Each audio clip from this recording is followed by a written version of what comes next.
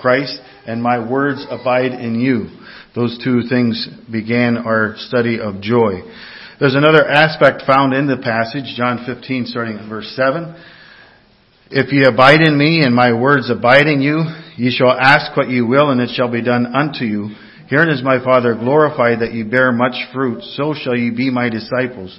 As the Father hath loved me, so have I loved you. Continue ye in my love. If ye keep my commandments, ye shall abide in my love, even as I have kept my Father's commandments and abide in his love. These things have I spoken unto you, that my joy might remain in you, and that your joy might be full. For this joy of Christ to be in us, it says, abide in me, and my words, or Christ's words abiding in us. Those are the first two aspects that we need to draw our attention to. But it goes to a third aspect. It says, as the Father hath loved me, so have I loved you. Continue in that love. Verse 12. This is my commandment, that ye love one another. But that's not the end of the commandment. It says that ye love one another as I have loved you. Greater love hath no man than this, and a man lay down his life for his friends. Ye are my friends if you do whatsoever I command you. Jesus said just a few chapters before this in John chapter 13, he says, a new commandment I give to you, that ye love one another. Well, how's that new? In Deuteronomy, love God, love your neighbor as yourself. Well, this is how it's new. He says, that ye love one another as I have loved you. He says in John 13 as well, that ye also love one another. By this shall all men know ye are my disciples, if ye have love one to another. Turn to Ephesians chapter 3. We're going to be flipping through some scriptures and trying to take a hold of what scriptures have to say on this. Jesus says this is a new command, because the old command was love your neighbor as yourself. And that's a pretty high task, because we tend to love ourselves. But this goes way beyond that command. It says, not only do you love your neighbor as you love yourself, Jesus is saying you love your neighbor as I have loved you. That's how you love your neighbor. It's a love greater even than one's own life and one's own self. Ephesians chapter 3 verse 14. This is Paul's cry. This is Paul's prayer for the Ephesians church. And this is the Holy Spirit trying to communicate something so important for us to understand. Ephesians 3:14. For this cause I bow my knees unto the Father of our Lord Jesus Christ, of whom the whole family in heaven and earth is named, that he may grant you, according to the riches of his glory, to be strengthened with might by his Spirit in the inner man, that Christ may dwell in your hearts by faith. That's what we studied this morning. That ye being rooted and grounded in love, may be able to comprehend with all saints what is the breadth and length and depth and height, and to know the love of Christ, which passeth knowledge, that ye may be filled with all the fullness of God. Now unto him that is able to do exceedingly abundantly above all that we ask or think, according to the power that worketh in us, unto him be glory in the church by Christ Jesus throughout all ages, world without end. Amen. That we might be filled with all the fullness of God. Talked about joy in John 15, and here he's going to lay it all out. Do you want to understand the fullness of God in your life? Then do this for me. Explain to me the love that Christ loved you with. Can you do that? Can you explain that for me?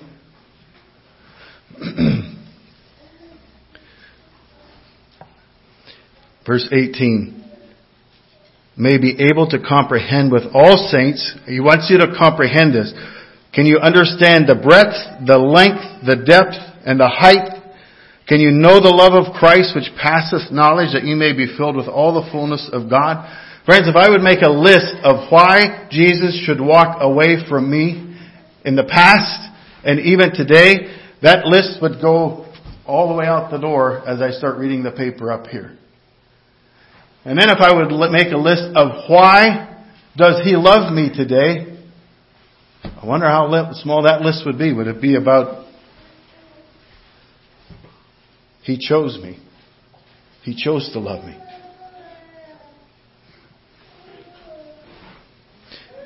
Can anybody explain the love of Christ for them?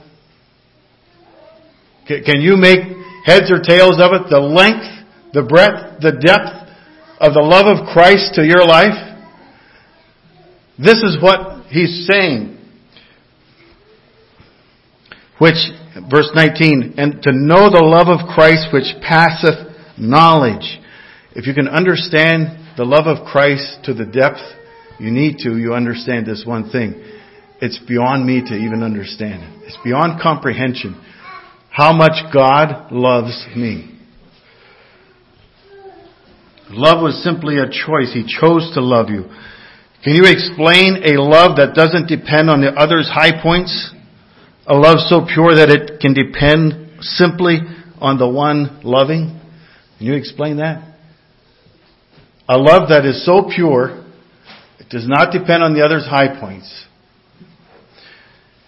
A love so pure that it can simply depend on the one loving. Turn to Matthew chapter 5. If you know anything about the love of Christ, you know that it is beyond comprehension. Now, I have something honest to tell you. As I studied this, I realized if I would describe my love, it's pretty easy to comprehend it. I love those who love me. And most people that I know, I can comprehend their love. They love people who love them. Look at Matthew 5:46. For if ye love them which love you, what reward have ye? Do not even the publicans the same? I hear people speak of their ex-wife. Hear people speak of their ex-husband. And here is the reason I divorced them. And here comes a list of excuses. Betrayal, anger, there's always a list. But none of the reasons ever were, this is why I left my ex-wife. I only love those who love me. I've never heard that said. Never. And I don't tend to hear it among church folks either. When we get into squabble, I'm leaving. You know why I left that church? Nobody ever says, because I only love those who love me. I had to leave. I wonder how many times that's why we had to leave. Obviously there's other reasons at times. I wonder really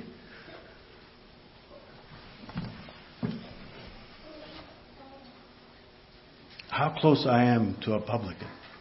A wicked publican who Jesus says, what reward have you? Don't the publicans even do that? The people who are absolutely in it for themselves, absolutely corrupt, no good intentions. If someone didn't love them, well, it wasn't going to work. Bitterness, unforgiveness, contempt. And why did they get all those things? Because they only love people who love them. Paul's prayer for these saints, and here's the secret to being a saint, I truly believe, that you can come to an understanding of the beautiful length, breadth, height, and depth of the love of Christ for your life. And that you understand it enough to realize it's beyond comprehension, but with that understanding you realize there's a new command. Love one another as Christ has loved me. Can you explain a love that doesn't depend on the other's high points? A love so pure that it can depend on the one loving. That sounds way too idealistic, doesn't it? It's just way too idealistic. You ever work with somebody who's a pain in the neck to work with?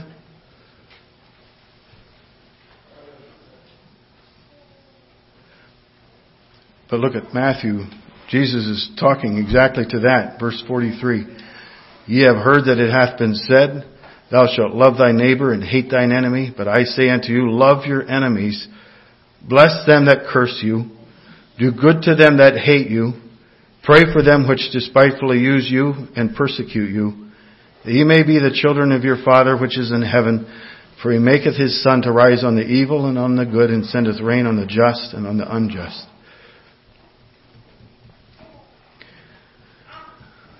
That amazes me. How this command through the New Testament, it's just about repeated, seems like every third page. You love others as I have loved you. That your joy may be full. This isn't something to say, Jeffrey, you understand the people I got to put up with? It's not saying that. It's saying that your joy may be full. There's a lot of people who don't get along with their family. There's a lot of people who don't get along with their sisters, their brothers. There's a lot of family that's completely disconnected. Because Matthew here explains to us, we tend to curse others who curse us.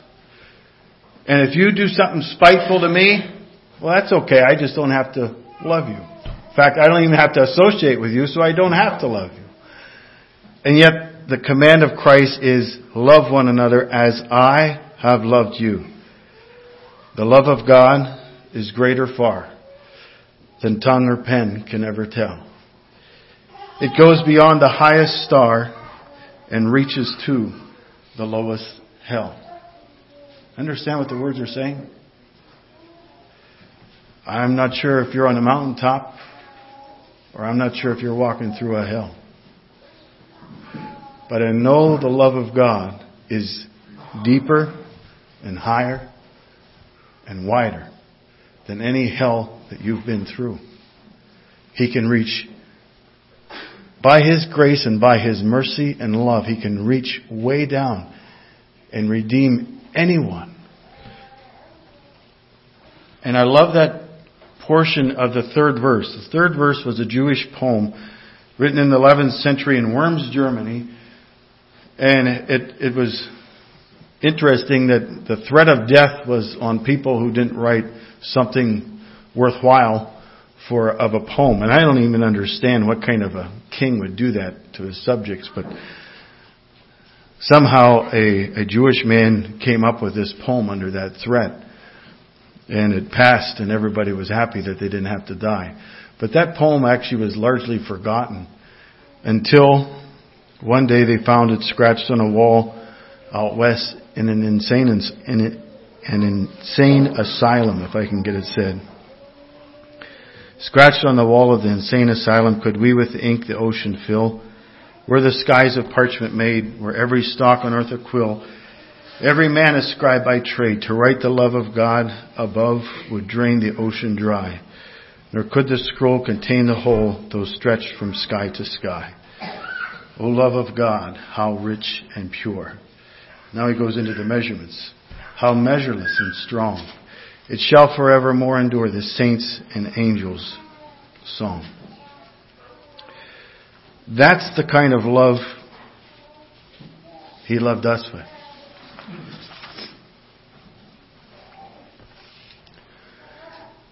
Turn to Matthew chapter 11. As you look at that love, as I look at that love and I say, I just tend to be the publican. You treat me right, we'll all be happy.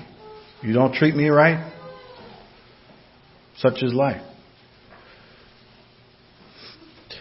I mean, what a heavy responsibility. Doesn't that just weigh you down that Jesus, when you stand before Him, the judgment on your life is, did you love others as I loved you? Yeah, did you see what I had to put up with? And He can show you the nail scars and say, tell me about it. As I have loved you. Doesn't that seem exhausting even to think about it? Because there's people that will test us. No, he says, if you love as I have loved you, that my joy might be in you and that your joy might be full. Wait a second. If a command is overwhelming, I really believe, if a command that we hear from Scripture is overwhelming to us, think about this, Matthew 11, verse 30. Verse 29. Take my yoke upon you and learn of me, for I am meek and lowly in heart, and ye shall find rest unto your souls. Verse 30. For my yoke is easy and my burden is light. You know, I think if we're going to get this right, to love others as Christ loved me, I think this is important. That number one, we have to learn I am meek and lowly in heart. If we don't learn that, how are you going to love people? Well, you know what they need to hear? They need to hear a piece of my mind. You know what they're doing? You know what they're saying? You think that doesn't happen?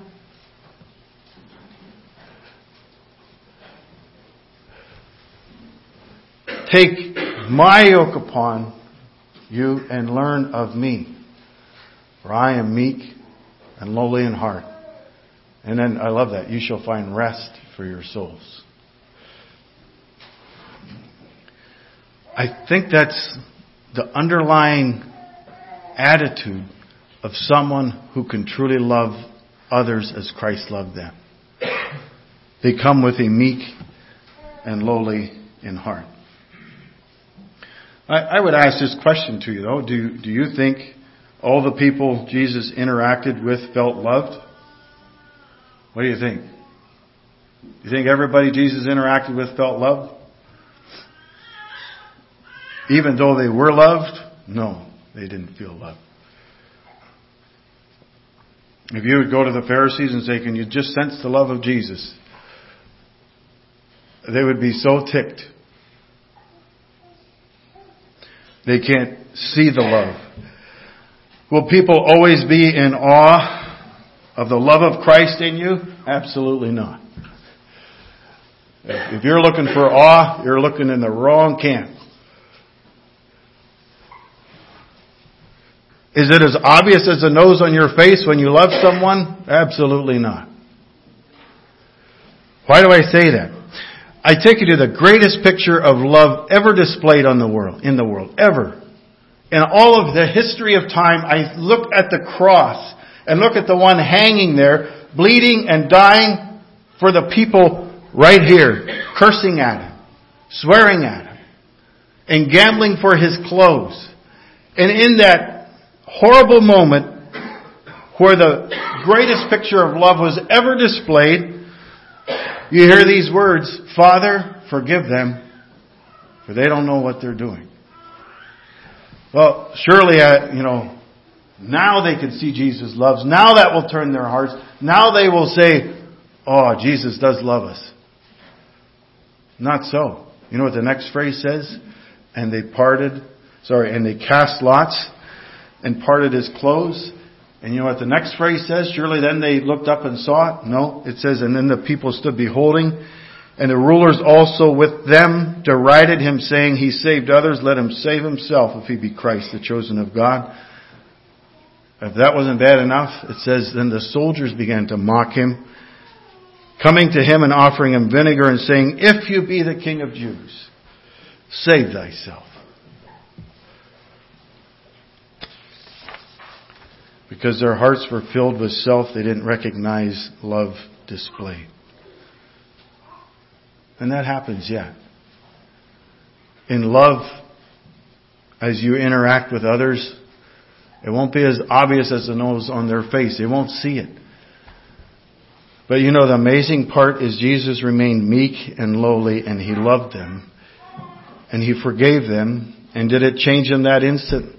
Because they felt like they were loved? No, but it changed them over time. It changed a bunch of them. A bunch of them came around.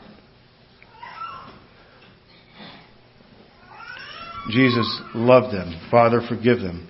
They don't know what they're doing.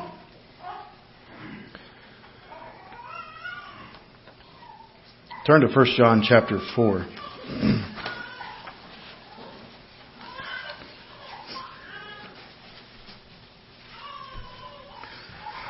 So when I hear of the love of Christ, how He has loved me, He looked past the insults, He looked past the pain, He looked past all the terribleness that we offered Him as mankind, and He said, Father, forgive them. They don't understand what they're doing. 1 John chapter 4, verse 7. Beloved, let us love one another, for love is of God, and everyone that loveth is born of God and knoweth God. He that loveth not, knoweth not God, for God is love. Sobering verses I stated, I tend to love like a publican. You know how serious that is? Serious enough that I have to come and say, God, change me. Not sometime, not eventually. I need changed. Because that's not going to work. The love of God is so pure, friends, it is an insult. In fact, it is a lie to say, I am a follower of Christ, but I lack love. That is a lie. That's how serious that is.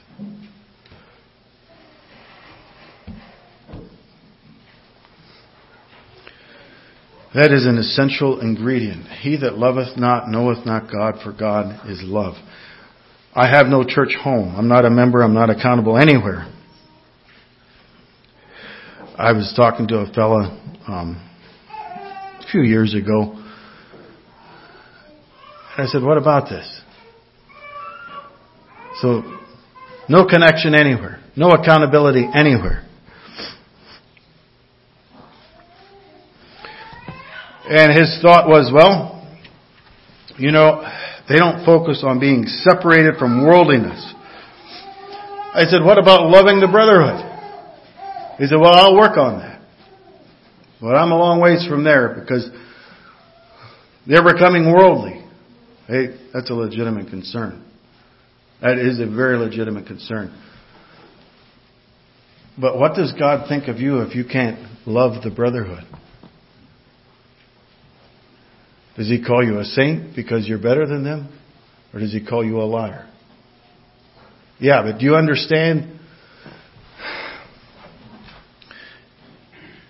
I just can't be part of the churches in my area. Do you know the churches in my area? Well, I know them very well. And actually, friends, when that's our testimony, and I don't want to sound harsh, but that actually says more about us as a person than it does the churches around us, doesn't it? I'm my own boss. I answer to no one. I'm accountable to no one. I need to love no one. He that loveth not, knoweth not God. Now we can be a member in a church, and we can hold to that, and we can say, I got love down pat because I'm a member. That's not going to work either. Can we truly, honestly love one another, even in our frailties? If you don't have any, I got plenty to go around. Even in our frailties, can we love one another?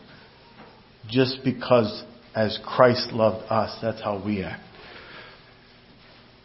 Beloved, let us love one another, for love is of God, and everyone that loveth is born of God and knoweth God. He that loveth not knoweth not God, for God is love.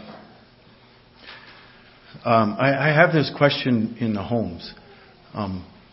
If you husbands would love your wives as Jesus loved you, would that change anything?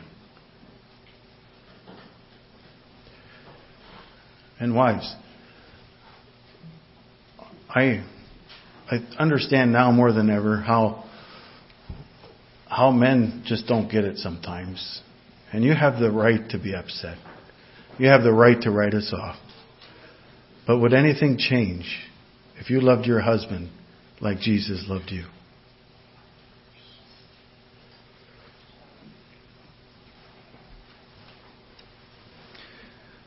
There was a gospel singer who's still alive today, and I don't know what they sing anymore, but this was years ago. I heard of the man. He said this. He said, I got married while I was young. And I was too naive. I married the wrong lady. And we went through a divorce after 2 years. And now I found the right lady. And now they're singing gospel songs. And, there's quotes all around that. Gospel in quotes. And his thought was, God does understand that when we make naive mistakes. We're too naive to see the end from the beginning. God understands that. That, no, wait a minute. As I have loved you, you need to love her. No matter how naive you or her are. In fact, he holds that to us to such a point that I was reading in Samuel, the story of Saul, and you don't need to turn there, but I wonder if you know what happened to the Gibeonites. David and all of Israel was going through 3 years of famine. And David says in 1 Samuel 21 that he came to the Lord and he sought, Lord, why is the famine? What's the deal? 3 years consecutively, it says. And you know what God told David? He said, David, it's because how Saul treated the Gibeonites. The Gibeonites. You know the Gibeonites. They're the ones who came to Joshua, who was a new leader and naive. And they said, hey, we got moldy bread, holy shoes. Make a truce with us. You'll never see us again. They tricked him. I mean, you can't be held to that kind of an agreement. He was naive. And God said, because I saw the way Saul treated the Gibeonites, and he killed off many, many of them, that's why you have famine. And the only way to extinguish this curse Israel has on itself is to give some of the young men of Saul's lineage to the men of the Gibeonites, and they were hung, 7 of them. Do you think God just overlooks it when, we were too naive, do you think that's an excuse? If anybody needed an excuse, Saul, after literally hundreds of years, should have said, these Gibeonites, what a pain in the neck. No, Saul, you made, actually, not just you didn't, but your ancestors made a covenant, and God says that covenant, you can't just go whoosh, whoosh, and there goes the covenant.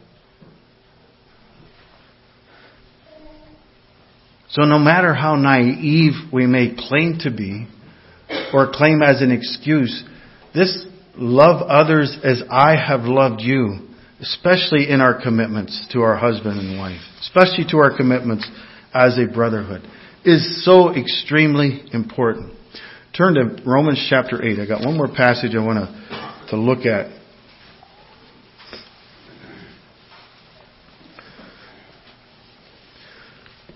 Romans chapter 8 and verse 35. Who shall separate us from the love of Christ? Now, I believe this passage is a lot of times misunderstood. And friends, if I'm misunderstanding it, I want you to explain it to me. A lot of times I've heard it explained that, God loves us and nothing can separate us from God's love. Persecution, famines. Well, I hope not, because that's when we need God's love. So what is this saying? I don't believe it's just speaking of a love that Christ has towards us. It is speaking of the love of Christ we received, and because we receive it, it flows through us to others. Can anyone separate you from the love of God flowing through your life? Does anything separate us from that connection? Is there a line somewhere that someone can cross and we say, okay, now the love of Christ can be separated from my testimony because of what you are putting me through? All right? Because you're putting me through this, the love of Christ can be separated from my testimony.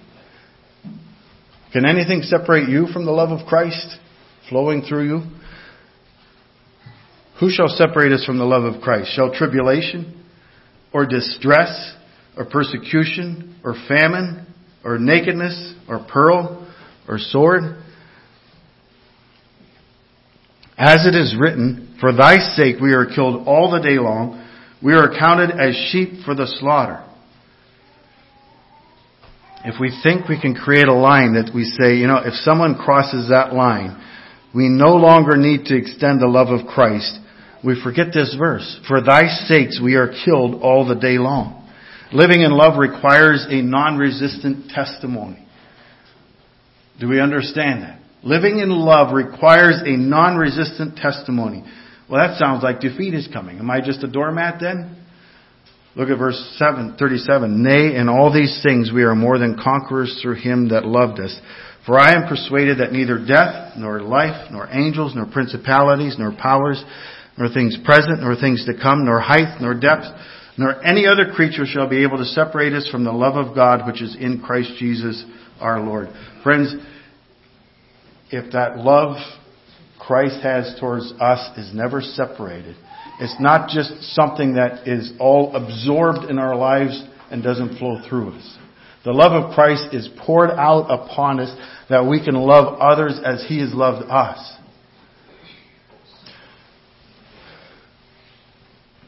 But the question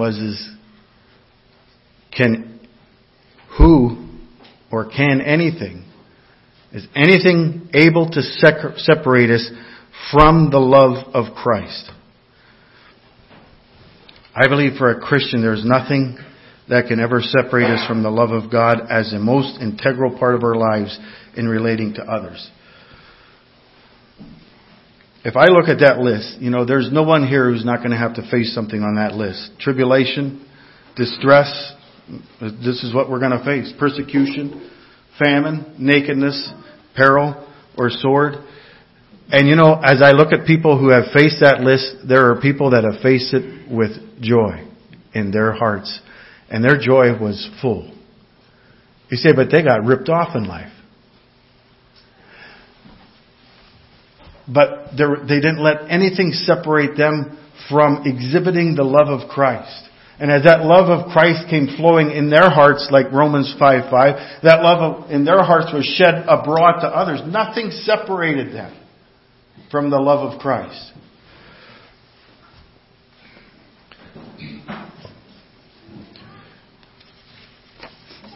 I don't believe this is a mystery of how can we be people of joy.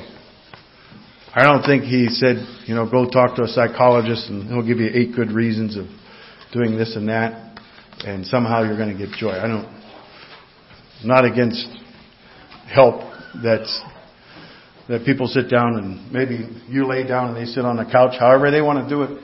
I'm not against people trying to encourage you and help you. But you're not going to get joy from other people's advice if we skip these facts of Jesus saying, abide in me, and my words abide in you. And that you love one another, not just how you feel like it, but just like I have loved you, that's how you love one another. And I believe, fully believe, John 15 is displayed in our lives, that His joy would be in us and remain in us, and that our joy could be full. Why? And probably, mostly, many times, it's because we're not serving ourselves. We're not going back to our old carnal nature of, hey, you love me, I'll love you. Well, it's all going to be good. Just you need to love me.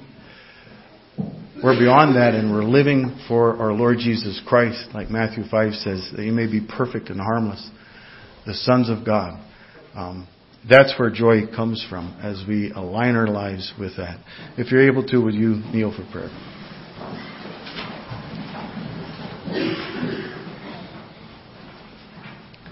Father in heaven, we're thankful for your word, and we're so grateful for the love that was displayed on our behalf. It was so wide, so deep, so high, we can't even comprehend. Lord, help us to understand that much of the love of Christ for us. And Lord, as we interact with others, and as we interact in our own homes, I pray, Lord, that love could be shown. At times it's misunderstood. And at times people will accuse and reject us anyway. But Lord, may it not be because something separates us from the love of Christ. But may it truly be because they see you and they are rejecting you. Lord, I pray you would help us to just be faithful in this.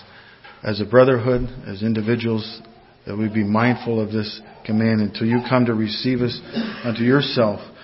And Lord, on that great day, you'll be looking for people like your Son Jesus. And I pray, Lord, that we would represent him. In Jesus' name, amen.